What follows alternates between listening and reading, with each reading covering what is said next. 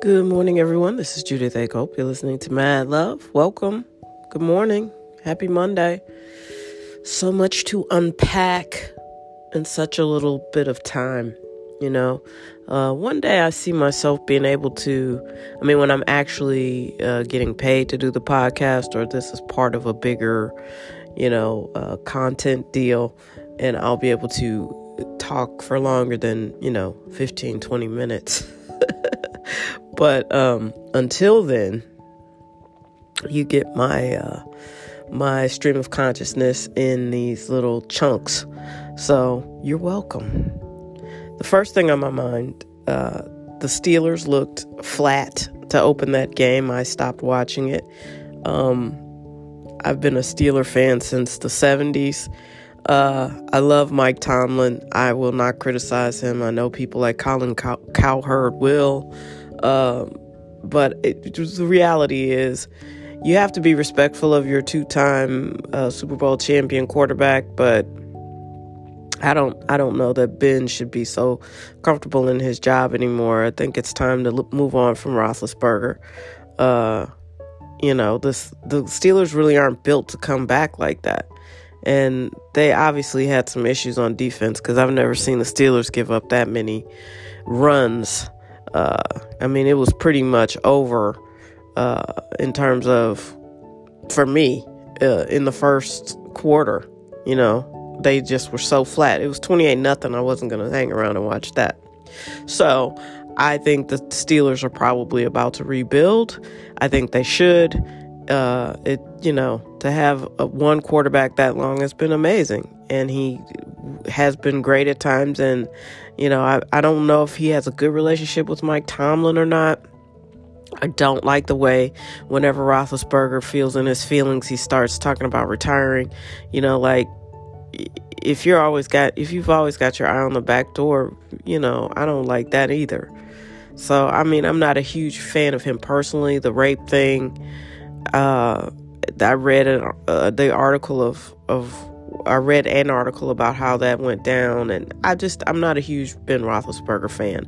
As a human being, I'm not sure he's my type of guy, but as an athlete, I appreciate what he's done for the franchise. You can't, 2 Super Bowls is nothing to sneeze at,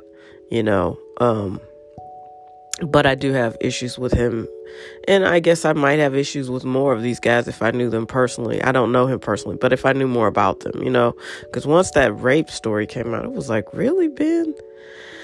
I don't know. Anyway, I never forgot that. And I don't know. I don't think I love his energy between him and Mike Tomlin. They don't have that synergy that Drew Brees and Sean Payton have.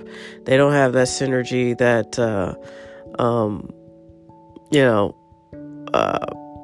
Baker Mayfield and Kevin Stefanski. Shoot, anybody. I don't know. I just don't think there's a great relationship there. So anyway, but I love Coach Tomlin, and I hope it works out for the Steelers because I'm a fan. And congratulations to Chase Claypool. He had a great rookie season. And yeah, hopefully it'll get better for Mapletron next year. I did not watch the rest of that Steelers game because I switched to watch the Tiger documentary on HBO, which was fascinating. There were some things in there that I hadn't heard before. And,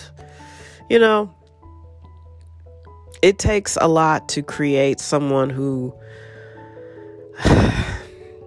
I don't know how to say this because I hadn't thought about talking about it, other than you should check it out because it's interesting. Part 1 aired last night. But you get the impression that when you have two parents who are completely obsessed with your future, and you are becoming, Gandhi, and the dad really had some big visions for Tiger's life and what he thought his golf skill could translate into. And I think all of that always comes at the cost of the eventual relationship between the parent and the child. You see it in Joe Jackson. You see it in any dad that just got obsessed with the son and pushed.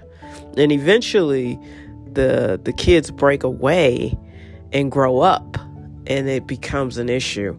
The girl that Tiger was dating in college, that his parents made dump, she still has the letter. His parents made him dump her, is what I was trying to say. And she still has the letter of, this tersely written.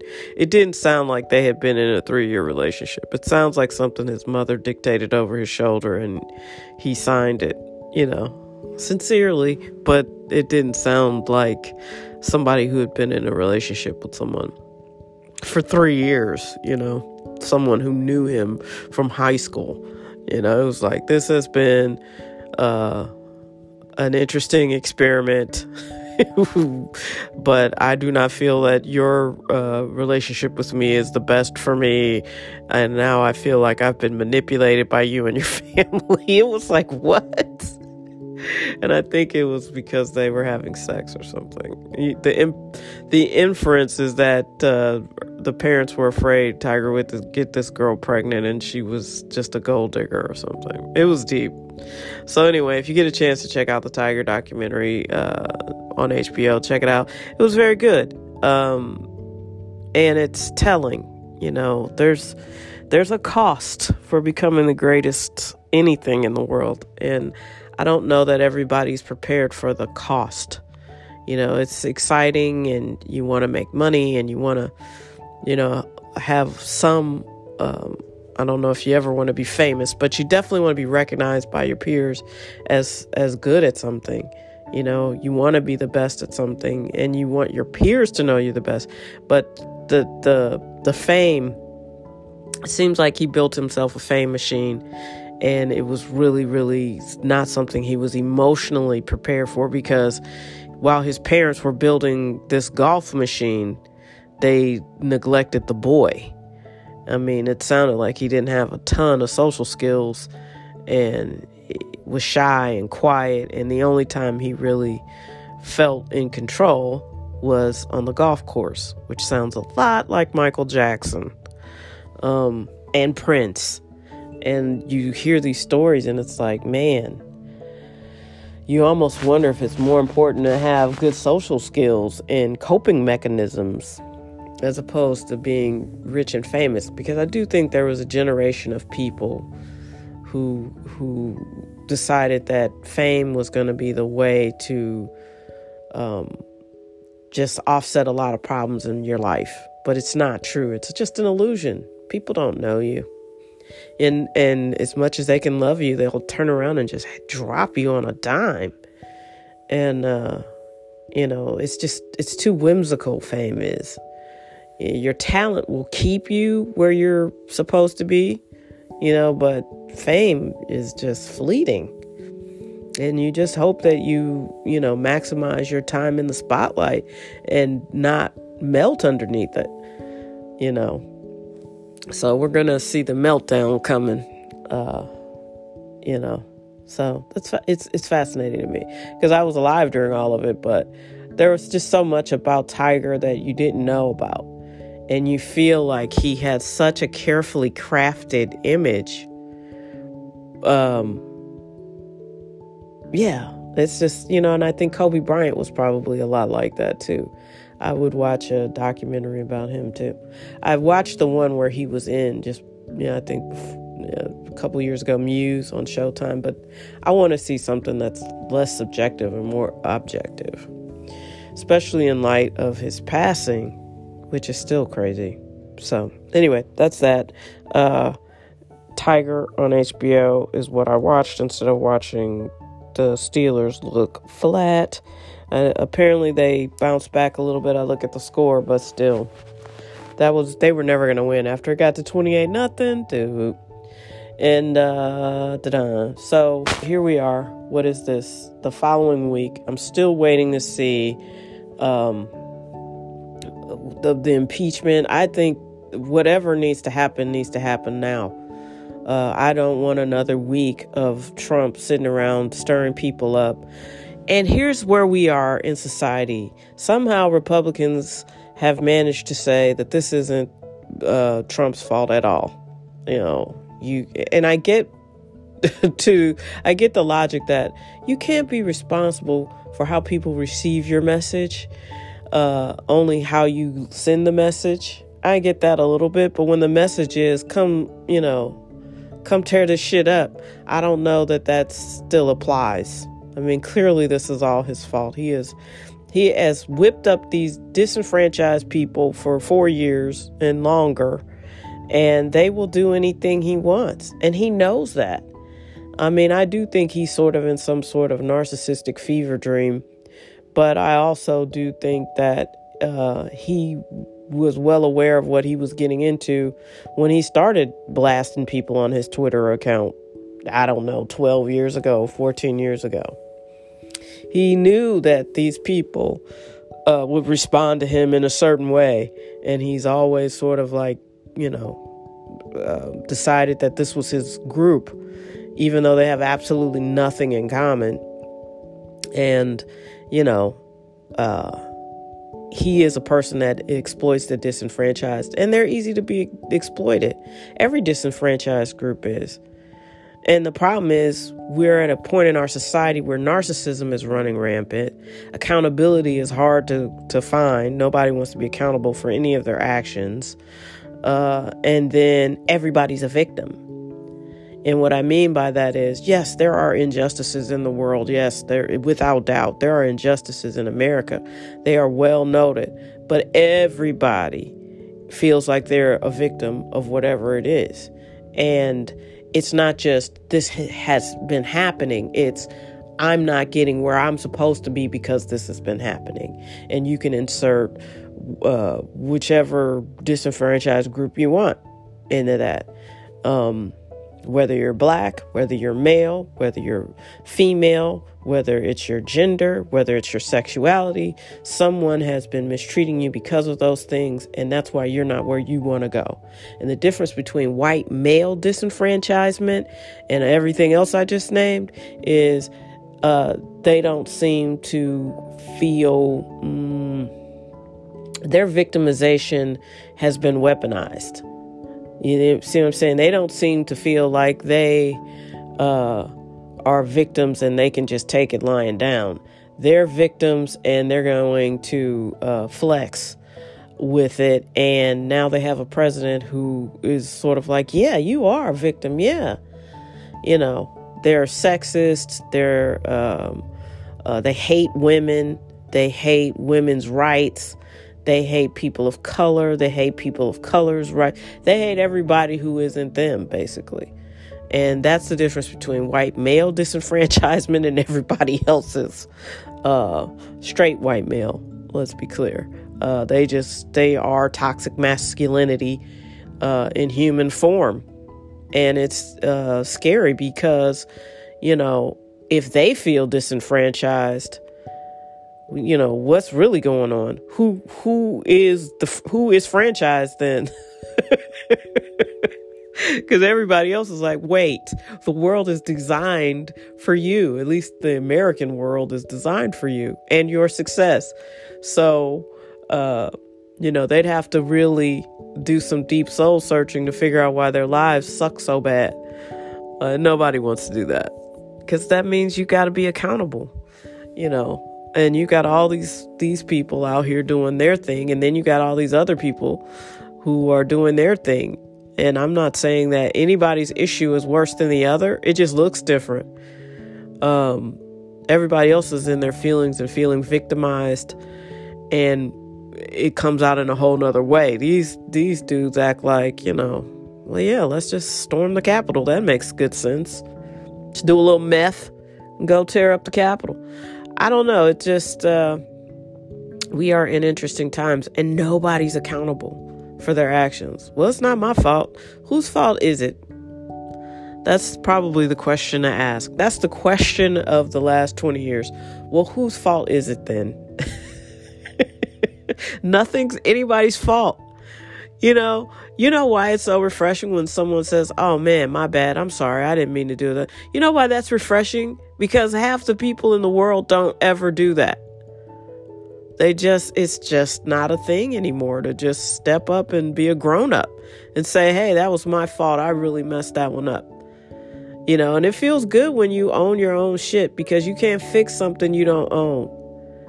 I'm as disappointed as anybody to find out that the world is not a meritocracy. I actually have situations going on in my own life where I am certain that it should be going a different way, and it's not, because of something that has nothing to do with the work. You see what I mean? Like, when you're doing the work speaks for itself, and I am as frustrated as anybody. It's not a meritocracy. People find reasons to not give you what you probably deserve all the time. But you can't go around, throwing rocks and tearing shit up and burning it down.